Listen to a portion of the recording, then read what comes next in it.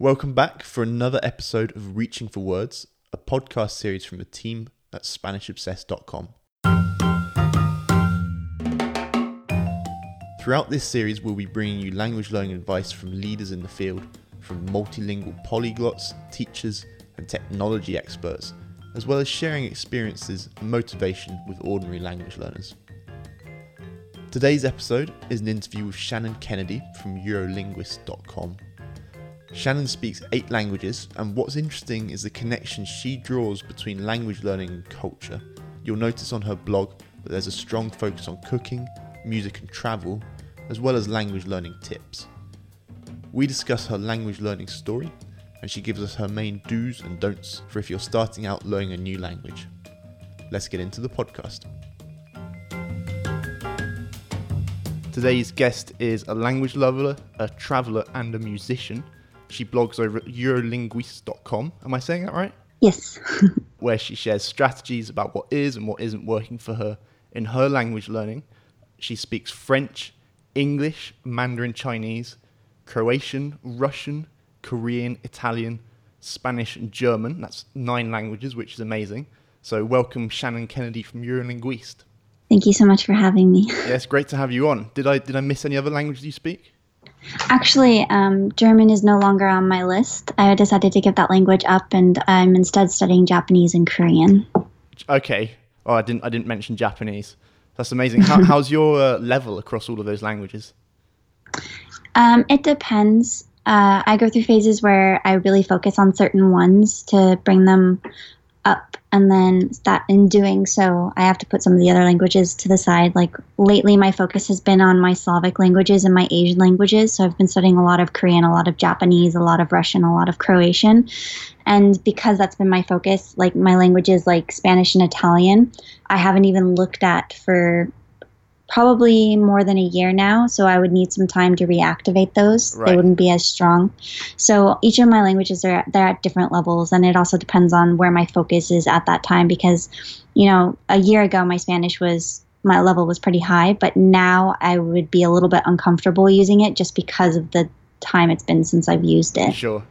So the languages you're not kind of frequently using or learning do tend to go a little bit rusty.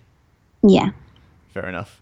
Well, that's pretty amazing. What strikes me most about Eurolinguist is that it's not just about learning languages. I mean, correct me if I'm wrong, but it also talks about the kind of interplay of travel, culture, music. I think you talk about cooking as well.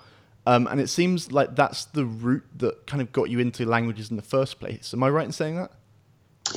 Yeah, definitely. So when I was at school at university, that was when I really started studying languages because it was a required part of the program to have a fluent reading ability. I was studying music, but my field in music was more, it's called ethnomusicology, which is basically musicology and anthropology combined.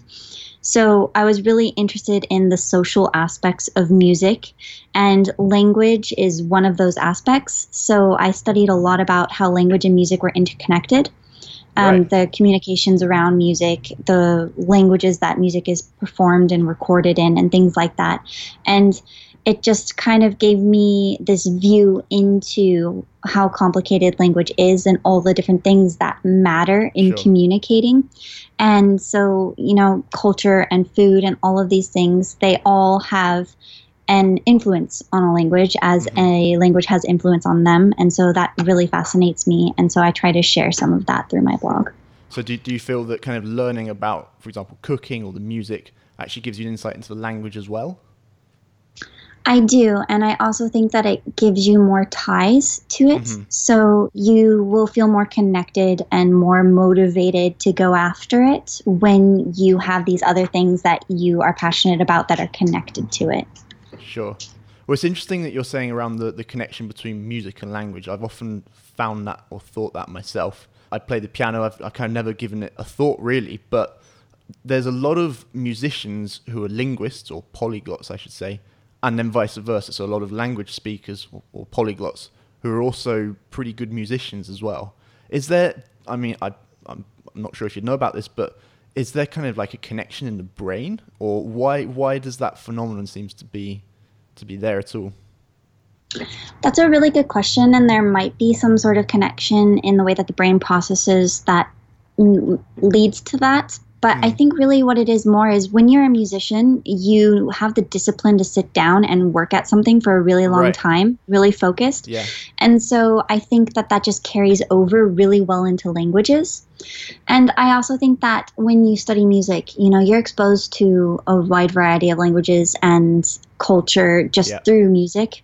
Like if, for example, if you study classical music, there's a good chance that you're learning to perform pieces that were written by Italian composers, German composers, French composers, English composers.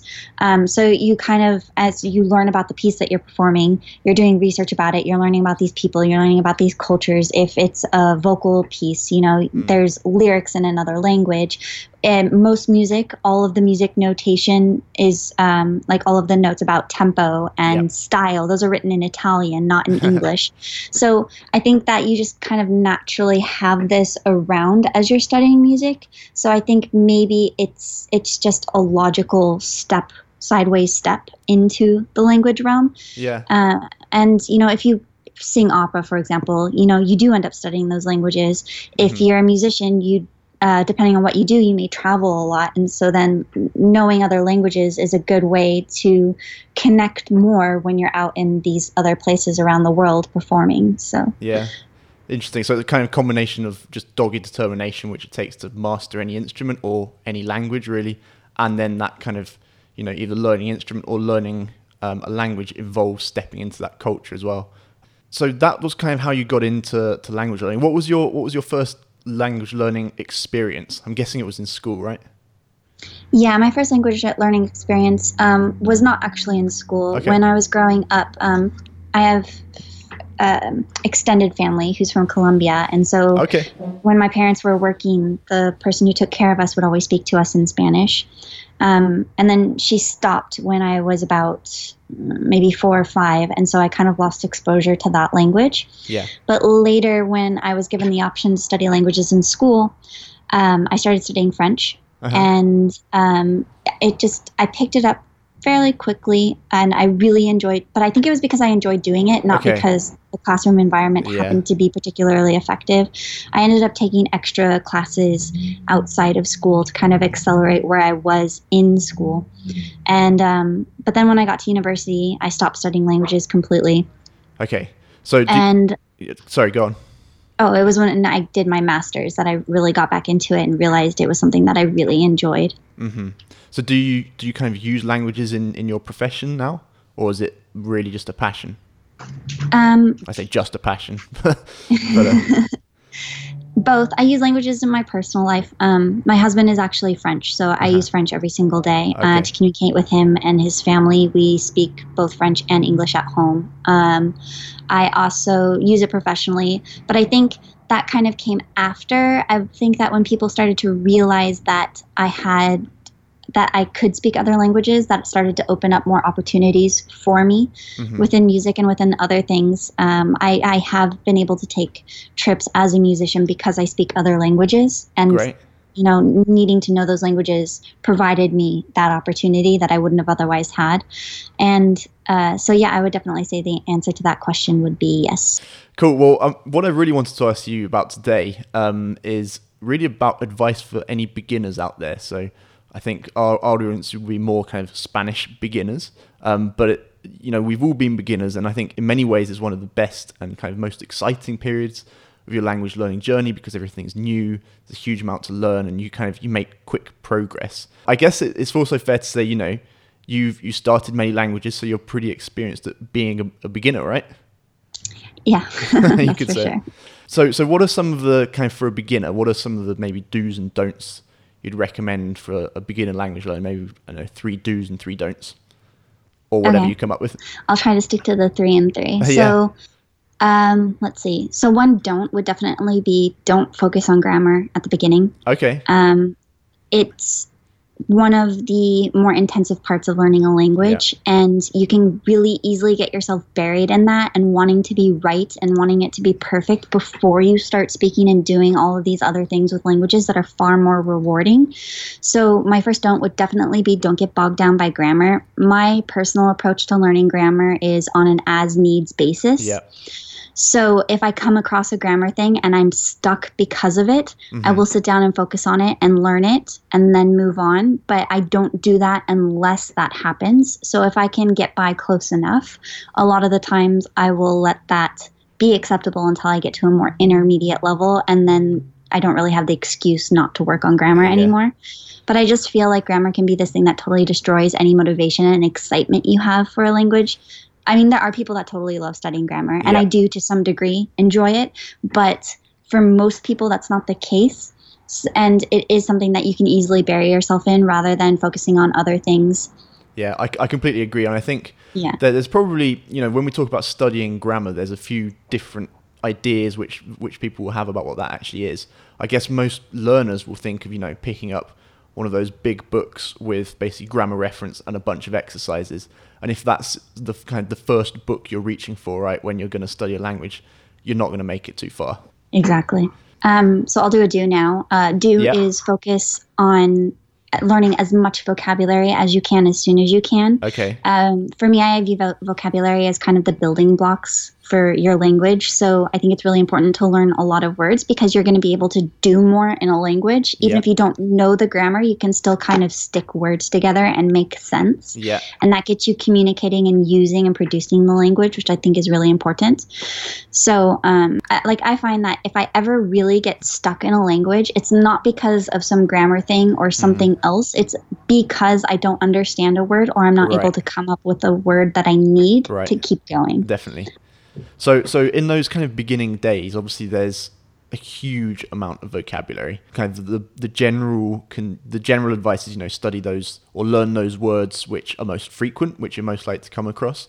But do you have kind of a particular approach? Where do you source your vocabulary? Is it from textbooks, or do you kind of switch on to a TV channel straight away and start taking notes? Where does that initial vocabulary come from? The initial vocabulary comes from, I use a process that I've adapted from Benny Lewis, Fluent in 3 Months, called scripting. Okay. So initially, in my first few days, I think, okay, what is it that I want to do with this language? And one of the first things that you always want to do in a language is introduce yourself. So say, hi, my name is Shannon. I'm from this place. I live here. This is my job. This is this is my family. This is what I'm interested in. So I take all of those things and I write them in English first. So I'll say, okay, figure out what I want to say first. Yeah. And then I start doing research into how to say those things. So there's a lot of great tools that you can do this. For vocabulary, I really enjoy Drops. It's this just beautifully designed vocabulary software. They have thousands and thousands of words. I also like Memrise because I can create my own lists. Yeah. And so I use those to study these words that I come up with as a part of this script. You're kind of going out and basically deciding what you want to say and then figuring out how to say that. Exactly. Essentially. I mean, there are some really great course books out there, but I think for the ways that I use languages personally, following a course book that gets me ready for perhaps a trip in Spain where I'll be reserving a hotel room and booking a train ticket is not necessarily what I need. No. Because, I mean, totally honestly, when you go to Spain, for example, if you're going to go buy a train ticket and reserve a hotel room, those people that work in those environments probably speak English. That's probably not the place where you need to learn Spanish. And you probably buy those online anyway, right? Exactly. Exactly. So I prefer to think about how I'm going to use the language, what I'm going to do with it, what are the sorts of things that I want to be able to talk about in those languages in particular. And then I will focus on those things. I'll build scripts in English and then figure out how to say those things. Okay. If I get stuck and I can't figure out something on my own, If it's something fairly simple that I don't need to talk through or explain, I'll try to do the best that I can and then post it on italki. They have a journal feature where you can get corrections for free on your sentences. Okay. So then within a couple days, I'll have a couple of different corrections from native speakers that I can then take those phrases or those new words that I'm not familiar with, put them in my flashcards, work on them and practice them. Okay. And then I suppose what I do is kind of the idea of these language islands. There's a really fantastic book. I can't remember who the author is at the moment. but Boris Sheckman, something like that? Yeah, I know what you mean. Yeah. And basically he says, so you build these islands. Like if you're out in the middle of the ocean and you have nowhere to swim, or nowhere to swim to for safety, which is basically what it is when you dive in with the language. You want to construct these islands that you can swim to, and they create this chain that eventually gets you to, fluency. Yeah. And so these islands are topic-specific things that you kind of specialize in and are able to really discuss in a language. So for me, that's kind of what I do. So I could tell you in Russian, for example, so I did my introduction. I got my introduction down. I got talking about my job down. And then I started to talk about food. I really love food, as I'm sure you guessed. So learning how to explain how to make something in Russian, learning how to talk about Russian food, learning how to order in a Russian restaurant, because it's all part of that. And so I mastered that, and then I perhaps move on to literature. And then once I master literature, then perhaps I'll learn to talk about politics in Russian. And you kind of you build these little islands that you get really good and really comfortable, and you just keep building them, and eventually they grow. And I just think that that's a really good way to get started. So for me, the first island that I always build is who I am, why I'm learning the language, how long I've been learning the language, and have you ever been to the country, right? Because those are the first things that someone is always going to ask you when they find out that you speak a language. Okay. Right, so we've had one do and one don't. We might struggle to reach three, but do you have any others which are kind of jumping out at you? So another do would definitely be to start producing in the language right away. Producing is speaking and writing. Okay. If you're just listening and reading, it's really good for getting exposure to the language, but to really make a language your own, you need to use it. Of course. It requires a different, way of processing what's going on to produce than it does to consume. Both are equally important, but I think if your ultimate goal is eventually to be able to speak a language, you definitely need to make speaking a priority as early as possible, because speaking is more than just getting the words out. That you're actually training your muscles to produce these new sounds in a language. You're coordinating your throat, your tongue, your lips, and everything to be able to do this thing that it wasn't able to do before, and that takes practice. It's the same as an instrument. When you're learning to play piano, you're training your fingers, you're developing muscle memory, and so you need to be able to do the same thing with your mouth to produce this language, and the only way you're going to do that is by speaking. Right, so for example, I think, with Spanish, it's never a struggle to find speaking partners. Although it can be, but with something like Croatian, how did you go and actually find someone to speak to? You didn't just have these inner monologues with yourself, right? Or in the mirror? I do start that way, actually. Okay, you actually did, right? Well, not necessarily like inner monologues by myself. There are a few things that I do. I'm introverted and a little bit shy. So for me, like going out and just talking to people, it can be really scary. So I kind of build myself up to it. Mm-hmm. So for example, when I'm driving, perhaps what I'll do is kind of narrate what I'm going to do that day. And then that's a really good way for me to find gaps in my vocabulary. Because if I get stuck and can't say something, that's something that I obviously need to work on. Mm-hmm. I also will do videos on YouTube or Instagram, and then that way I can share them, I can prepare for them. I'm not actually trying to engage with someone else, and then I can still get feedback on how I'm doing. Mm-hmm. I do a lot of call and response style audio lessons, so something like Pimsleur or Michelle Thomas, where you listen, it asks you to respond, so it gets you speaking the language. Yep. And then I do one-on-one lessons, so I'll find a tutor for a language rather than an exchange partner. I find that I get a lot of value out of doing lessons as opposed to just straight up exchanges, because I get all of the attention. Yep. I have someone who's actually trained to correct me and explain things to me, and so that's what I do. And that's, you don't have to speak English either. Yeah. Okay, that's great. So, any kind of other big no-nos for people just starting out? We talked about, don't pick up a grammar book straight away, or rather, don't make that your primary focus. Is there anything else? Any other common mistakes which you see beginner learners making? Yeah, I would say that they don't take enough responsibility for their learning. Okay. They pick up a resource and they pick up a tool and they expect that resource or tool to teach them a language. Definitely. But nothing can teach you a language. Only you can learn it. Yeah. You can use these tools and resources and teachers to help you in that process, to kind of guide you, but you can't expect them to do it for you. So if you think that you can pick up a course book and just kind of read through and kind of do the exercises and that's going to be enough, it isn't. You need to be a little bit more proactive in the learning process, because otherwise you're just going to be frustrated and you're going to think that you don't have an ability to learn a language, but that's not actually true. You just need to take responsibility for your learning, and then you'll be a lot more successful with it.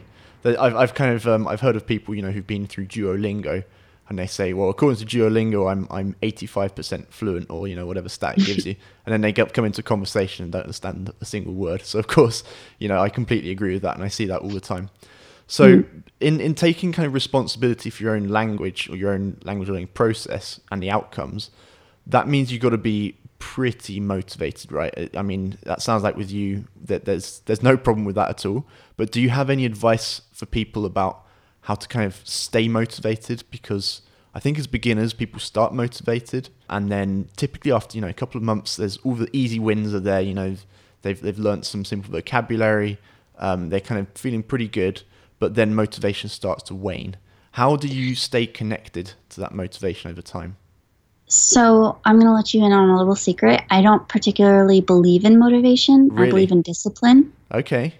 So for me, motivation is the reward for the disciplined studies.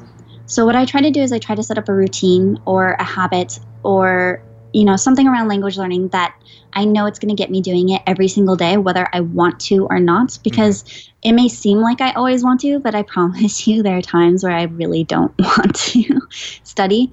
But I've basically built it into my day so that there's really no question about whether I do it or not. Okay. So a couple of examples would be when I get in my car, I have my audio lessons queued up so they automatically start playing the moment I turn my car on. So there's just no choice there, right? Because you're not supposed to touch your phone when you're driving. It's not legal. So, my playlist is already going. I can't change it once my car is moving. Yeah. So that's one of the things that I set up. So car time is absolutely study time. And because I commute and it's about an hour each way, I'm guaranteed to get 2 hours of language study in. You're locked in. Every single day. You can't escape the language learning. Yeah. Exactly. Another thing that I do is I associate certain tasks with language learning. So, for example, if I'm making dinner, I'll open up one of my flashcard applications, Drops or Memrise, and while I'm waiting for something to cook in the oven or cook in the pan, I do that, rather than finding some other busy work to do. And then before I go to bed, I read a bit in each of my languages to continue to get that exposure. So I build systems so that I reliably go and I do the work, whether I want to do the work or not. And then as that happens, because I'm continually making progress in my languages, every once in a while I'll have something happen where I understand something that I just didn't understand before, or I'm able to do something in a language that I couldn't do before, or I just had a really amazing lesson with my tutor. And then after that, that's where the motivation comes, because that success, you're like, oh my God, that's amazing. This is why I'm doing it. And then you can ride that high out as long as it lasts. And when it fades, you already have that discipline to fall back on when you don't have that motivation. So I don't count on motivation to keep me going in a language. I do think that there are ways to create it, again, like finding something that you really enjoy about it would be a great way to kind of re-engage that. Like, you go to a dancing class, you learn salsa, and suddenly that gives you a new way to engage with the language, and that can give you a little motivation boost. But I don't think it's something that you should count on or try to create to continue to do your language study. I think you need to create a language, like discipline yourself to learn a language, and then enjoy the reward of motivation when it comes. That's really interesting. So discipline, routine, structure first, And then as you naturally progress because of that, that automatically provides your motivation, which then kind of all feeds through. So we talked a little bit, we kind of touched on speaking earlier. Obviously you mentioned it's a hugely important thing we should be doing straight away in production. Where do you stand on that? I mean, do you think literally from day one, we should be going out and looking for conversations and looking to practice and put into practice what we've learnt? Or do you kind of recommend a period of maybe introspective learning first, kind of practicing in the mirror? Or do you feel, you should only speak when you're ready? So when I started doing this, because as I said, I'm extremely introverted, I was completely on the side of input first and put speaking off as long as I possibly can because I don't really want to do it. Okay. And now, at one point I swung completely the other way, and I did try speaking from day one with Mandarin, with Japanese, and with a couple of other languages.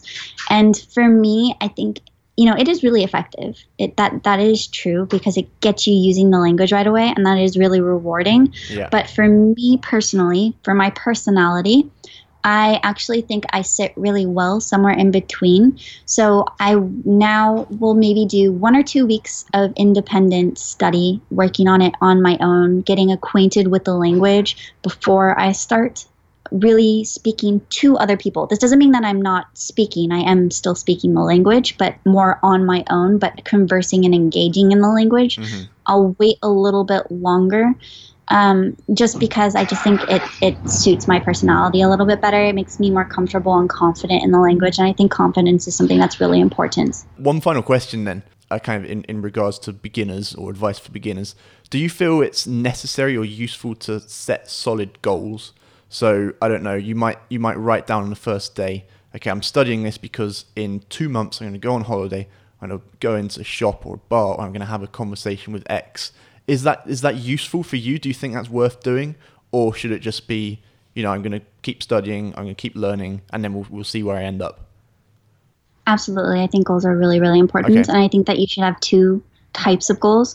I think that you should have I'm going to steal this from Kirsten Cable of Fluent Language. Path goals and vision goals. Okay. So your vision goals are like those big picture things, what you ultimately one day want to be able to do in a language. And then your path goals are like those smaller, more immediate, more measurables that get you there. So, for example, my goal with Korean is in a couple years when I go to Korea to be able to get around just fine in Korean and to use English as little as possible. So in preparing for that, what is that going to look like? Yeah. Okay, so I imagine the different scenarios where I may need to use Korean. So I go out to, one of the markets to try out a bunch of different street foods. So I need to prepare myself to know what the different street foods I might want to try are, what some of the ones that I might not be familiar with are, some of the ingredients in case I want to ask about what's in them or what the sauces are, how to communicate about price, how to navigate that specific environment. So one of my more immediate goals would be to prepare for that and then to go try it out locally somewhere. Maybe I'll find a Korean festival or a Korean street fair or even just a Korean restaurant. And I will go and I will try it and then I'll evaluate how I did and then readapt. So basically I create these immediately achievable and immediately measurable goals to get me to that ultimate big goal that you can't really quantify necessarily. Yeah. And I think this is important for any level of language learner, having both the short-term quantifiable goal and the longer-term vision goal. Do you have any projects coming up? Is there anything you want to let us know about? Sure. I will be speaking at Langfest Montreal in August. I'm going to be giving a talk on the Croatian language. It's an introduction to the Croatian language and culture. So that's coming up. I am also involved with the Add One Challenge, and we open up enrollments about once every 3 months, which is really exciting. I found it really good for my languages as far as, you asked about speaking and building confidence and things like that. I've done it 4 or 5 times now, and each time I've been able to get to that 15-minute conversation twice with new languages, and I just really enjoy the process. And so that's what's coming up for me. Those are my current projects, and Great. And where can people connect with you outside eurolinguiste.com? Anywhere on social media, I am Eurolinguist on Facebook, YouTube, Instagram, but Eurolinguist SK on Twitter. That's the only one that's a little bit different. Great. Well, thank you so much, Shannon. Some fantastic advice, not just for beginners, I think, but really people at any stage of language learning. Yes, thank you.